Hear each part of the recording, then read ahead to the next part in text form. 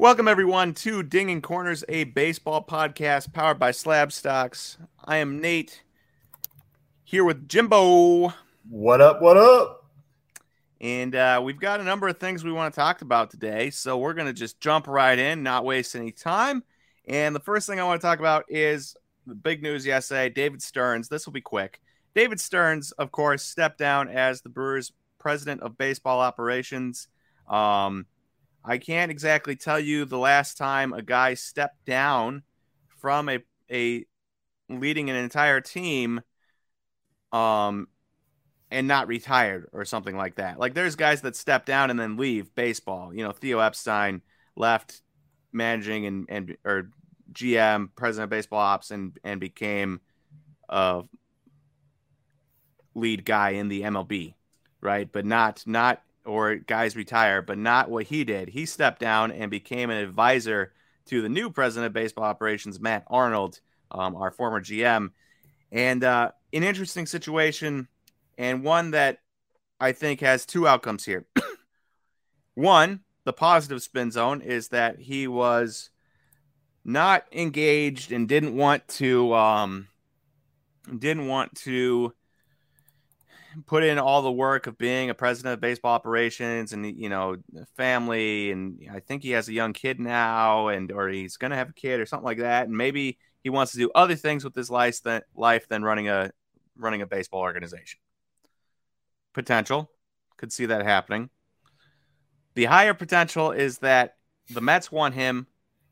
He's a New York kid. He wants to go to the Mets, though I've also heard that the Astros potentially would get rid of their guys in charge to hire him because their owner loves him. So I've seen that rumor. I don't know if it's true because how could you remove guys from power that are in the World Series 4 out of the last 6 years? Get rid of those guys, or maybe not. They weren't there the entire time, but you get my point. So it seems like it's probably a power play. Hey, you're not going to trade me. I have a year left of my contract. Well, I'm going to step down, become way less valuable to you as a advisor, and force you into either keeping me as an advisor. What a waste! Or because I'm not as valuable to you anymore because I'm not president of baseball ops, you're going to want to trade me to, because he has got 1 year left on his contract, trade me to the Mets for what we can get. Now, I've never seen an exec get traded. I don't know of one happening. Maybe there has been, but Ozzie Guillen got traded years ago from the White Sox to the Marlins as a coach. So, you know, like these things happen. You don't see it very often where a non-player gets traded, but it has happened before. It can happen again. And so I am curious to see if we end up being like one of the first teams ever to trade an executive to a different team. And what you could get for him is the curiosity. Like, obviously, he's not the lead guy. So you're not trading away your lead guy anymore. But I don't think that negates any of the value he has, because we all know why he stepped down if he does end up getting traded. So I think you should still shoot for what you would have tried to get before. And whether that is prospect value, like you're not getting Francisco Alvarez, you're not getting Brett Beatty, you know, but maybe you could get a Matt Allen. You know, maybe that's shooting too high. Maybe you could get the Mets to take on a bad contract, of which the Brewers don't really have too many. Yelich is the only glaring bad contract. I don't know if they would take him on for the sake of getting David Stearns, but maybe you could get him to eat some money, something like that. Maybe you could just get him to buy David Stearns for, hey, send $50 million over and we will give you David Stearns type of thing. I don't know what the potentials are, but it is a very curious situation that I've never seen, and I am excited to see play out from like, if he just stays in Milwaukee, then no, I'm not curious at all. But if he can get traded and see what a trade package for a exec like that would be, I am super curious. Yeah, so I'm pretty sure I remember an executive being traded, but fun fact, our broadcaster of the Tigers, like the OG broadcaster of the Tigers, Ernie Harwell, was actually traded for a player. Really? Yeah. Oh. How cool is that? I mean, you could trade anybody, I guess, as long as you Yeah. sign a contract. I suppose you can get traded. And then wasn't the Boston coach traded to the Blue Jays back in the day? The guy that was replaced by Alex Cora. Oh, I have no idea. I can't remember. But we've seen Ozzie Guillen. Yeah. I didn't do any research on if execs have been traded because I wasn't that curious. But I just want to know if he would get traded to the Mets. Like, what is he worth? Yeah, it's not as much. Honestly, I don't think they would trade like any MLB. Like it would be like a fringe, like a super fringe minor leaguer, like with a pitcher, like an arm. Unless it was like a bad contract or something like that. See, here is my thought here is that normally I would say, yes, I think I agree. But if there's another team in there that also wants to get him to work for them, then there's a little bit more incentive to get a trade done so that you have him in the building and then you can sign him to a contract extension as your president of baseball ops. If it's just the Mets, they're just like, yeah, we'll just wait a year and call it a day. But if it's the Mets and the Astros, then it's like, oh, crap, another team wants him. What can we do to get him in the door early and show that he should play here? And it's not going to be, they're not going to give up any 50 future value guys. But could you sneak a 45 future value pitcher out of there and have the Brewers work their magic on him and see what they can get? I would love that. Yeah, I guess you never know. But, I mean, man, if I was an owner and if there was like someone that was out in the league that was like obviously like a game changer, like a Theo Epstein or someone like that, I would 100% trade for him. Because you got just like economically, like the returns that person will create for you for your club alone. They're just making one small minor move that's better than anyone else. It pays for itself, I think.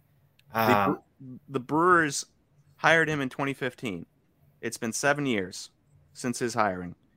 4 of those years ended in the playoffs. 1 of those years ended with us just barely missing the playoffs. And 2 of those years were rebuilding years in which we got the 5th pick and the 9th pick in the draft. Like there is, if you can take a Brewers team that had only been to the playoffs 5 times before that point in their entire history, and then you get to the playoffs 4 times in 7 years under one guy, that's like, if I have a struggling team, yeah, I'm taking that guy, and I'm trying to replicate what the Brewers have been doing with pitching. Well, that was my other question is, who I would be very curious on who the mastermind is for the pitching intelligence, because usually it's one person and they trickle down effect of all like his team, like because usually let's say the head guy, they're not really the one going out and finding them. It's their team that is amazing. Mm-hmm.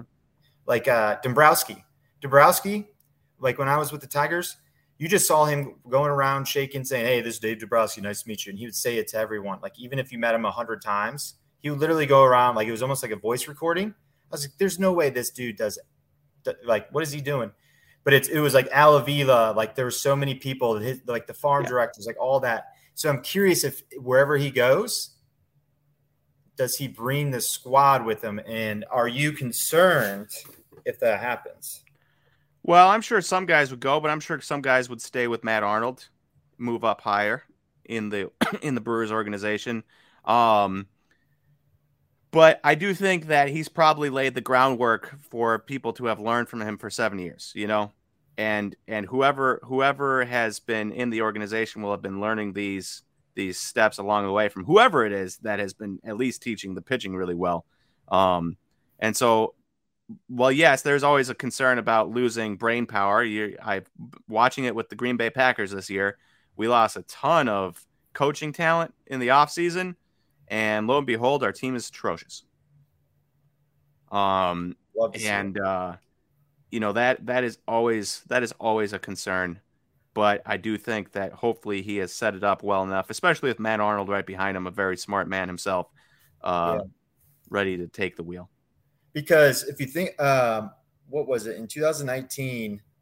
Ben Cherington, do you remember him? Mm-hmm. GM, he switched over to the Pirates as the GM. I think this dude's brilliant. but you can already see what he's doing to the Pirates, and it's just it's incredible, like how like a few key pieces like that can change a franchise. I'm not saying the Pirates are, World Series contenders or anything, but I'm very impressed with what they built since 2019. Yeah. You know what's funny to me? What's that? On that vein is like you get all these smart guys, David Stearns, Ben Cherington, why can't I think of the Dodgers GM right now? Anyways, Dodgers, Astros, Brewers, Pirates, Rays, Orioles, all these GMs are from the same pipeline right now, right? A lot of them, yeah. And lo and behold, you get Dave Dombrowski leading another team to a World Series. That dude doesn't care about prospects. That dude just signs guys and somehow makes the World Series. It blows my mind because all these other teams are like, nah, we're not, we're going to be smart, this and that. Dave Dombrowski comes in and, when he was the general manager of the Tigers, he just spent a ton of money, right? And when he was the GM of, was it the Red Sox after that? Mm-hmm. He was the president at the Red Sox. Spent a ton of money. And now he's the Phillies. What is he doing? Spent a ton of money, and it worked. Yeah. I mean, that's what he does, man. And he even says it going in. That's why – and he'll trade any prospects to win now. Like, oh, my gosh, with the Tigers, if we had I can't believe Nick Castellanos stayed almost, I think, through his entire contract besides the last half, and then we traded him to the Cubs. But just the fact that, like, he was a win now. He went out and got Anibal Sanchez. That's what he does. And I was actually thinking this yesterday. I was like, man, how did I not realize the Phillies were going to go to the World Series? Like, Dave Dombrowski, I'm sure he's not going to be with the Phillies for over 10 years. So, like, wherever he goes next, put a future after his first or second year, he's probably going to make the World Series. That's what he does. Yeah. As long as his team has a payroll. Yeah. He's not signing Kyle Schwarber and Nick Castellanos a season after giving like JT Realmuto extension after a season after signing Bryce Harper, if you're on the Oakland A's. Yeah. Yeah, they spent some money. You got Zach Wheeler was a huge contract, but hey, that's a good segue into the World Series. Starts tonight, and there's no games on, so we don't need to spend a ton of time into this. We'll talk about it next week when we've actually seen some outcomes of games. But it is interesting to me because a lot of people are treating the Phillies as a underdog, I guess you'd say, and the Astros as the juggernaut. And yeah, the Astros are a juggernaut, and it is like the largest differential in wins between two playoff teams in MLB World Series history. So I get that, but it's not like the Phillies don't spend an absolute ton of money. So we got highest MLB team payrolls 2022 by Boardroom. Just the quickest thing I could find. Dodgers, $265 million. Mets, $261 million. Yankees, $251 million. Philadelphia Phillies, $242 million. The Astros are down at 8th with $182 million. Oh, man. That's a $60 million difference between the quote-unquote juggernaut Astros and the surprised to be there, can't believe they've made it this far, Philadelphia Phillies. Yeah. I mean, if you look at it, the difference is, so if you compare the teams, so if the Astros basically still had Carlos Correa, mm-hmm. and then throw another Cole. What's that? If they added Garrett Cole and Carlos Correa to their roster. Yeah. Wasn't Garrett Cole over 30 mil? Well, I'm kind of. But to put it in perspective, like that's the difference between when we talk about like the payroll. That's the difference when we hear 60 million. Like Garrett Cole, he might get you a win or two. Pitch would say he's your ace. You throw him game 1 and then game 4, that's 2 games. And then Carlos Correa, big bat at short. You move Jeremy Pena to wherever.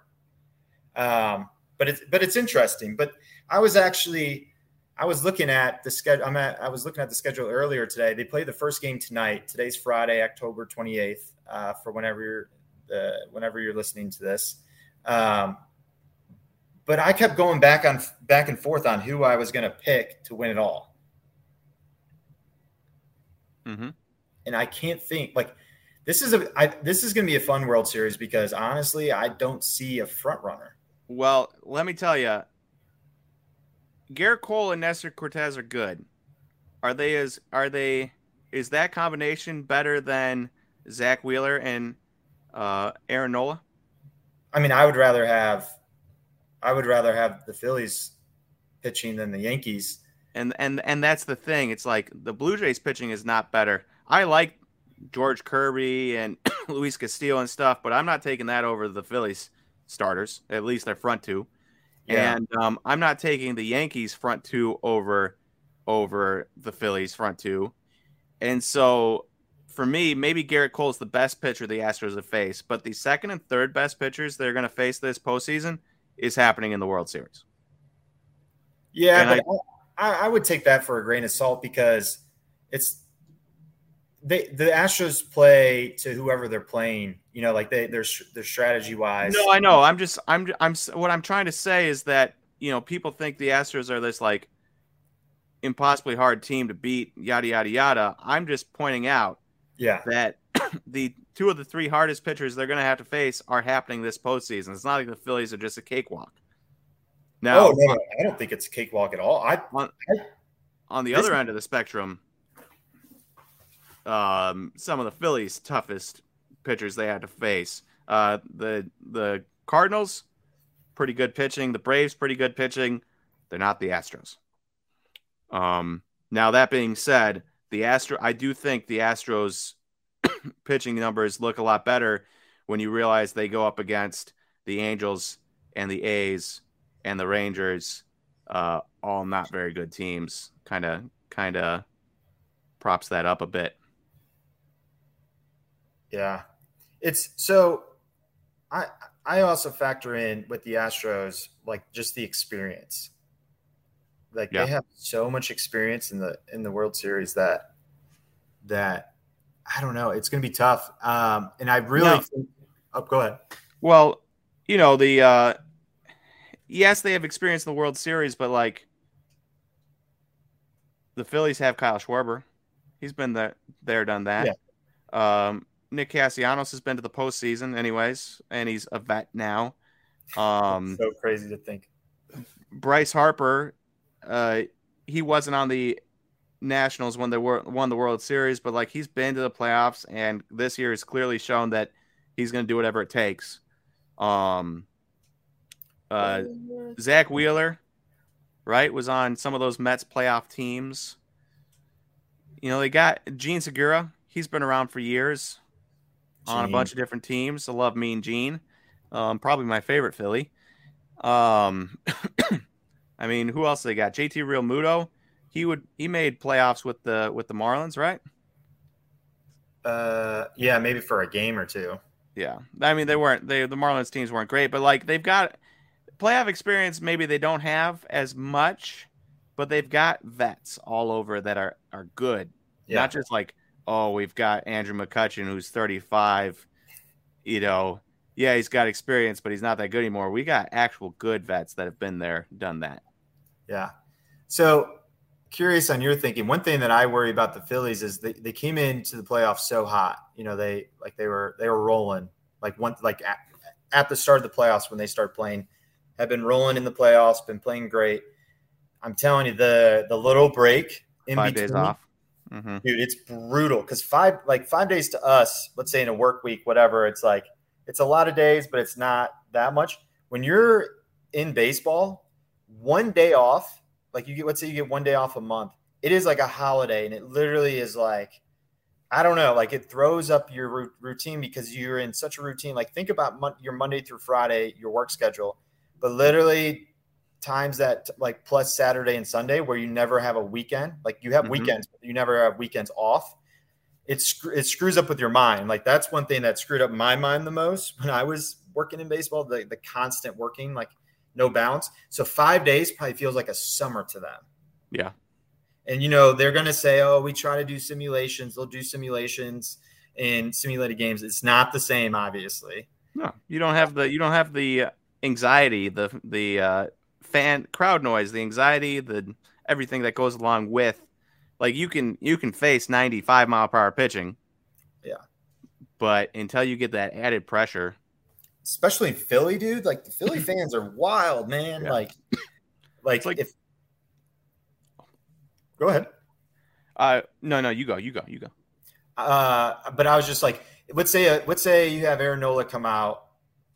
You know, he's thinking about. Let's say he's resting for 6 days because I'm guessing he's pitching game 2, where he's thinking about that, all that. But if he comes out and he has just a little bit off of command and he struggles the first inning or two, like instantly, you got to have mental fortitude like crazy to get out of that.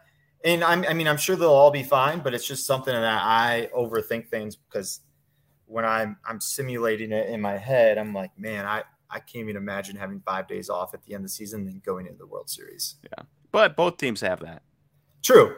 So it's not just going to be like I know the Astros have more experience in the playoffs lately, but you know both teams have that issue. Yeah. So even playing field.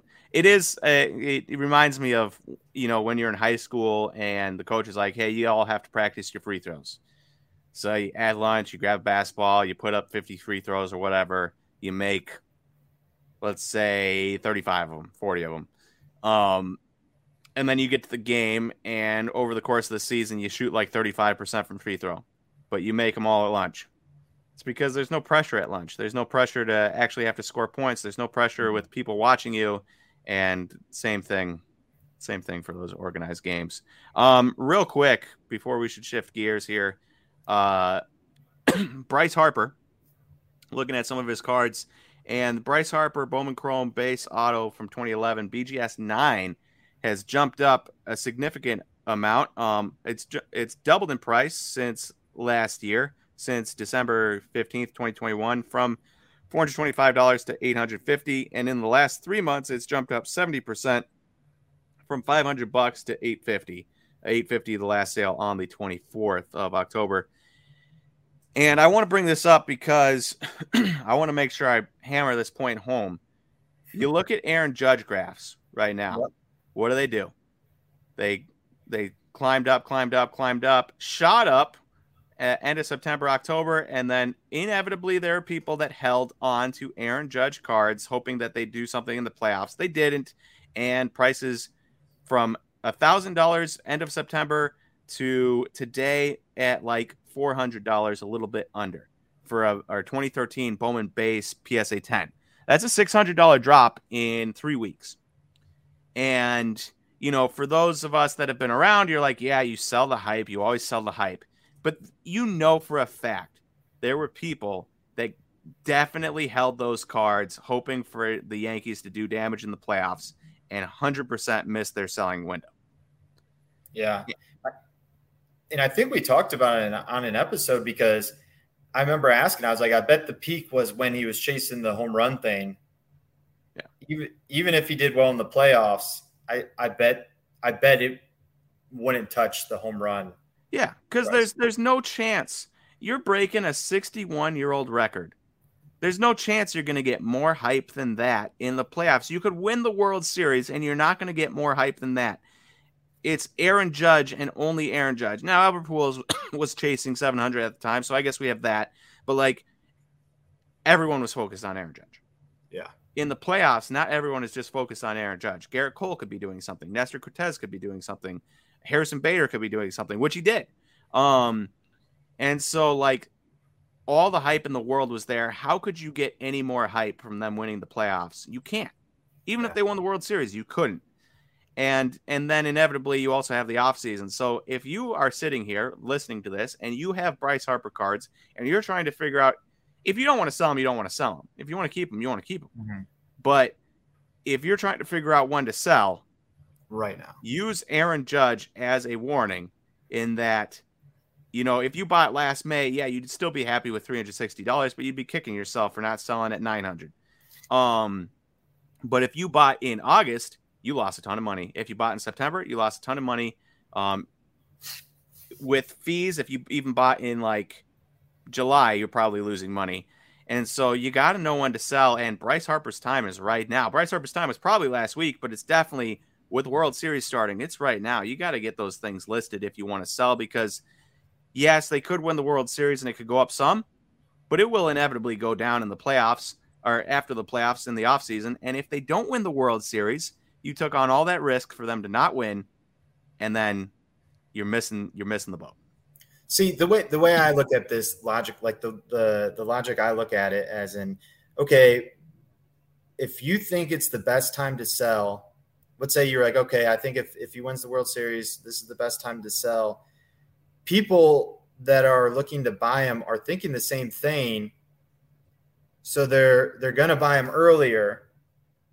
And then, but if they win the World Series, people are like, oh, I might as well just wait till the offseason because they just won the World Series. Why would I buy it? So like one thing that I always love to do is, let's say if I had a Bryce Harper card and I would rather sell it before game one, because the way you think about it as in, okay, if the Phillies lose the first game, well, then people are like, well, maybe I shouldn't buy the Bryce Harper card because maybe they don't win the World Series. Or let's say they win the first game. Oh, they won the first game. It might be too late to buy his cards because they're probably going to win the World Series and everyone's buying them right now.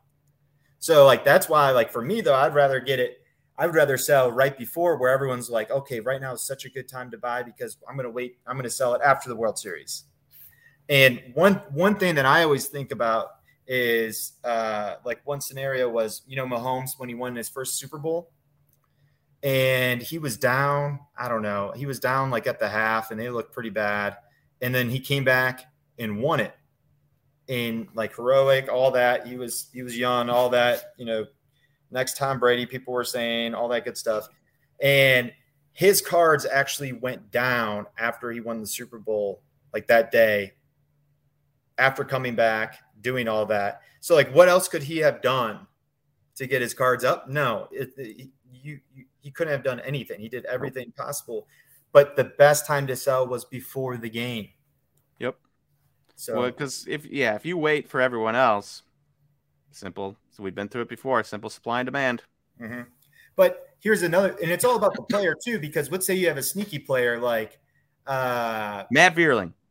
Yeah, like no one's even thinking about that dude right now. Maybe maybe Phillies fans are, or the deep baseball people, but they're like, oh, that's not the first person I'm going to buy. But let's say he has a huge World Series like Jorge Soler like last year. Everyone's rushing to buy him. So that's a guy that I would hold on to till maybe after, or wait to see how he goes, or have it listed, or have an auction going.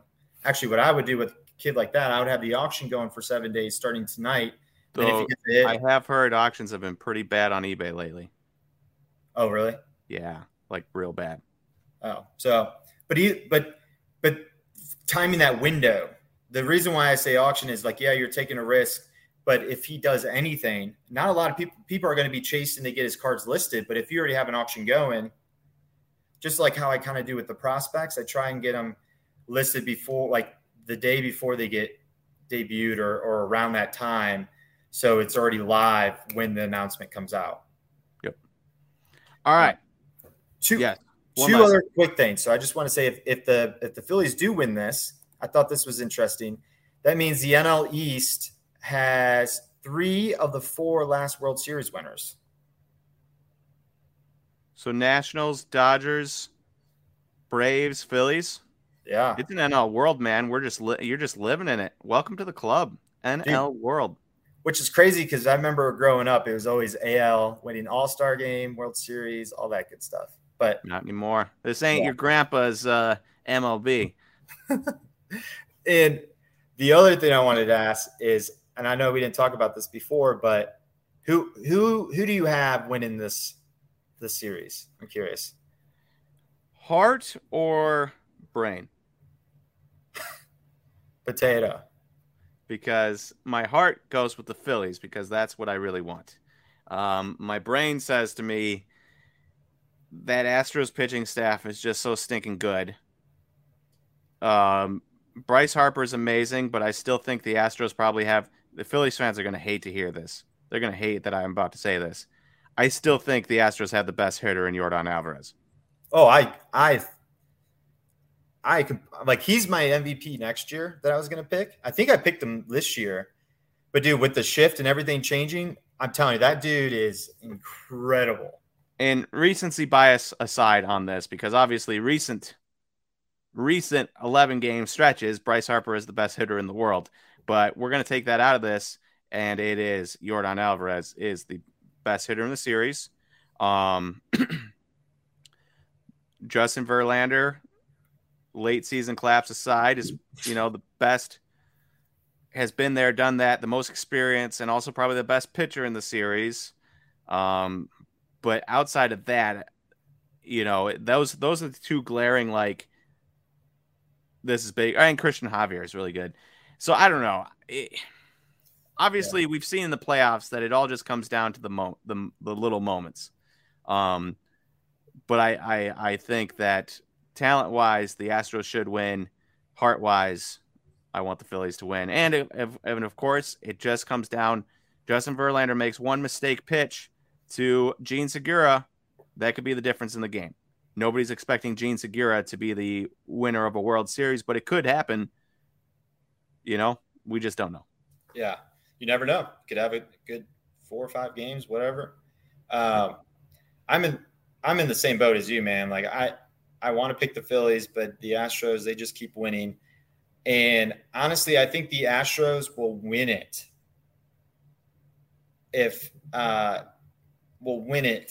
If Jose Alvarado, they're the Phillies lefty bullpen guy, filthy stuff, but he can get wild. Like his command can be wild, or he can be lights out. And I think it's up to him.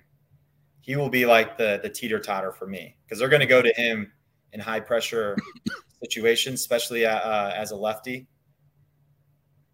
Yeah, it'll be interesting. It always it does a lot come down to the little guys. The Mike Brosows last year in the World Series when he hits that huge home run. Like those are the type of guys that they might only have one hit in the entire series, but if it comes in a big moment, it's huge. Like you're going to get production from Bryce Harper presumably, and you're going to get production from Kyle Schwarber presumably, and you're going to get production from, you hope, Altuve, but he didn't until the last 2 games, and Yordan and stuff like that.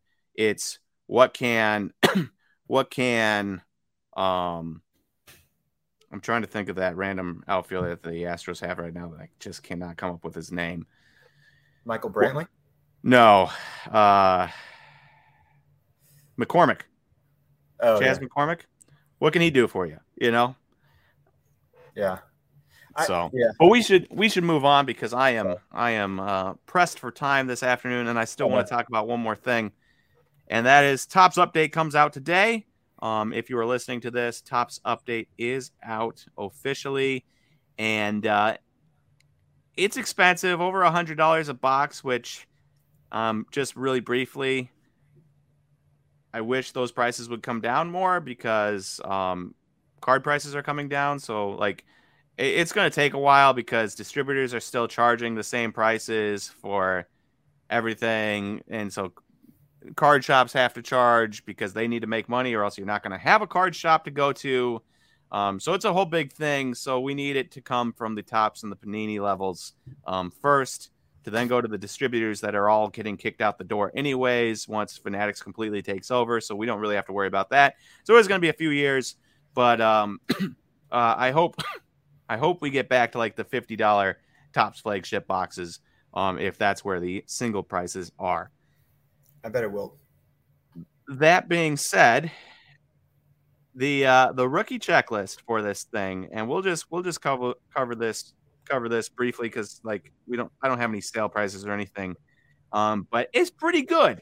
So there's an absurdly large checklist, 330 players long. That's insanity.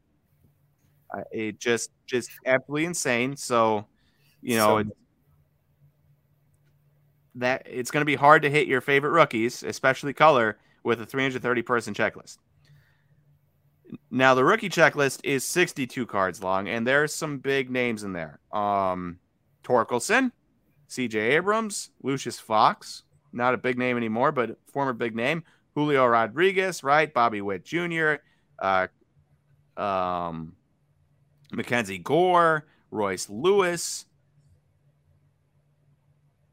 Who else we got in here? Heliot Ramos, Hunter Green, George Kirby, Alec Thomas, MJ Melendez, Gabriel Reyes, Seiya Suzuki, Jeremy Pena, Stephen Kwan, Johan Duran, Nick Lodolo, and that might be it. Yeah, so Nick Lodolo is like the last really big name. So there's quite a few big names. Now, of course, Lodolo, Hunter Green, Mackenzie Gore, those are pitchers. So you're really, you're looking at Spencer Torkelson, CJ Abrams, Julio Rodriguez, Bobby Witt Jr., Heliot Ramos, George Kirby's a pitcher, Alec Thomas, Seiya Suzuki, Gabriel Reyes, Jeremy Pena, and Stephen Kwan. That's a pretty good list. It reminds me of 2018. Honestly, I think this is the best one since 2018. Yeah, it's. I mean, 2019 was good, but that was just star power, top heavy. Yeah. And now that we've advanced in years, it's like you could get the short print Vlad, which is nice, but it's not.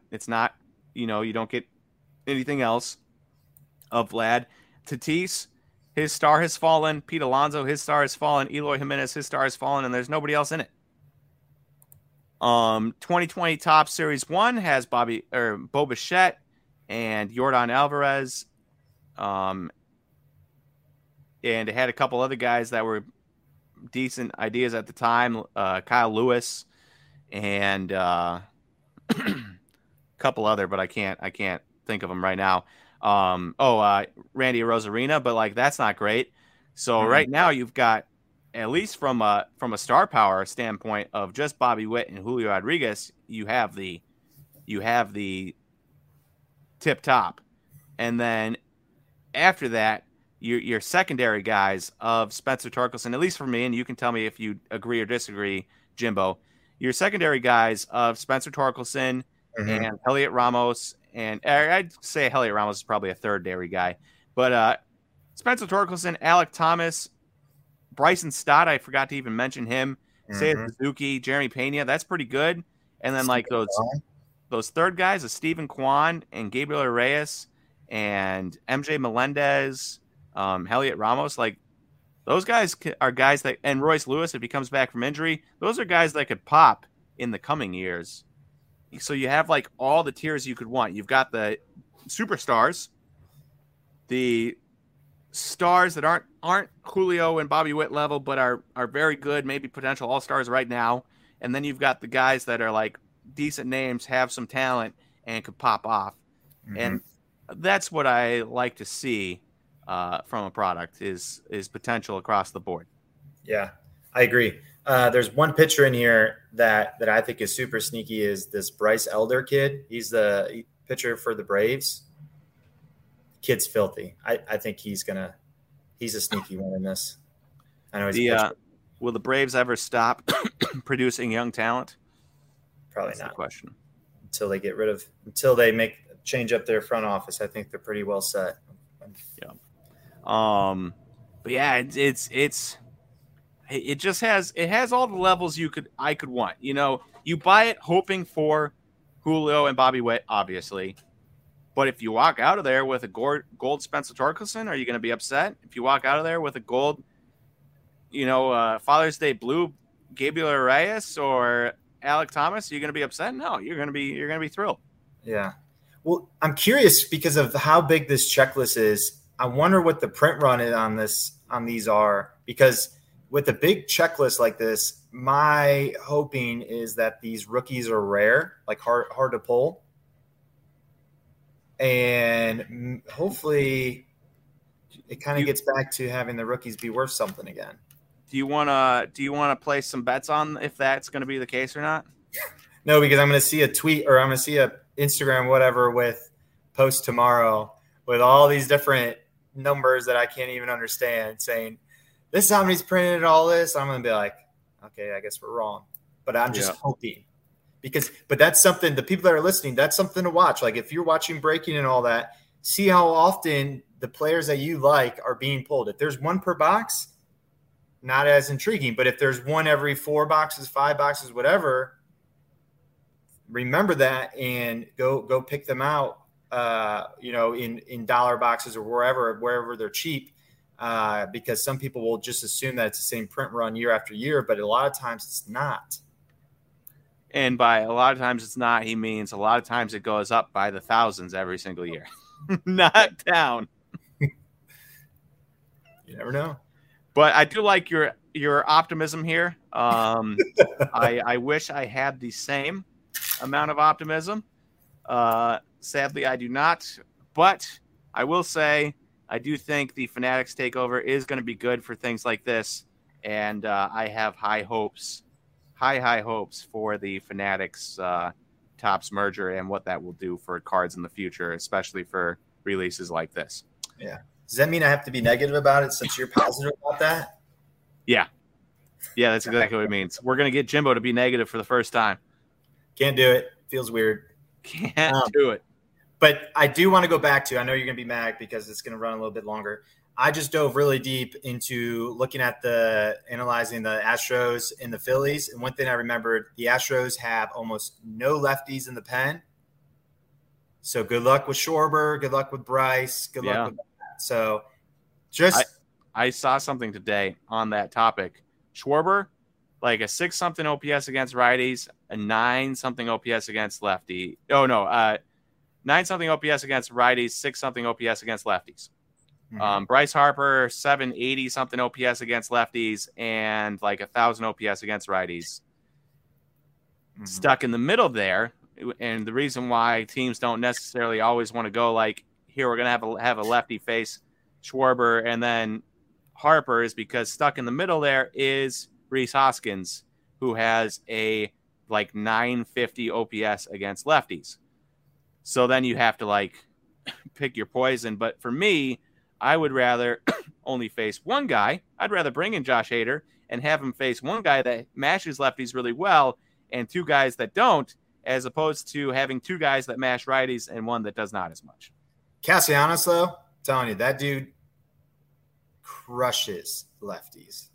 Like, probably the best in the league. I mean, I don't know stat-wise this year, but just like longevity, like as a hitter, great, like fantastic. And one last thing, Brian Abreu, it could be a big factor in this game because Dusty goes to him in a lot of high leverage opportunities. When you're watching, keep that in mind. So I like it. Brian Abreu, rookie in 2019, something like that. So yeah. All right. I do have to cut it off there because I have to get my wife a sandwich at the very least before her lunch. That is in 19 minutes. Uh-oh. And the sandwich place is at least 10 minutes away. And they're probably not going to make a sandwich instantaneously. So joys there. But Jimbo, thank you. Good conversation had today.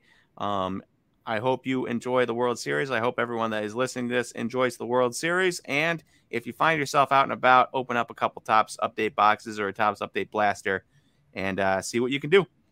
Other than that, thank you everyone for listening to today's Ding and Corners, and we will talk to you guys again next Friday. Deuces.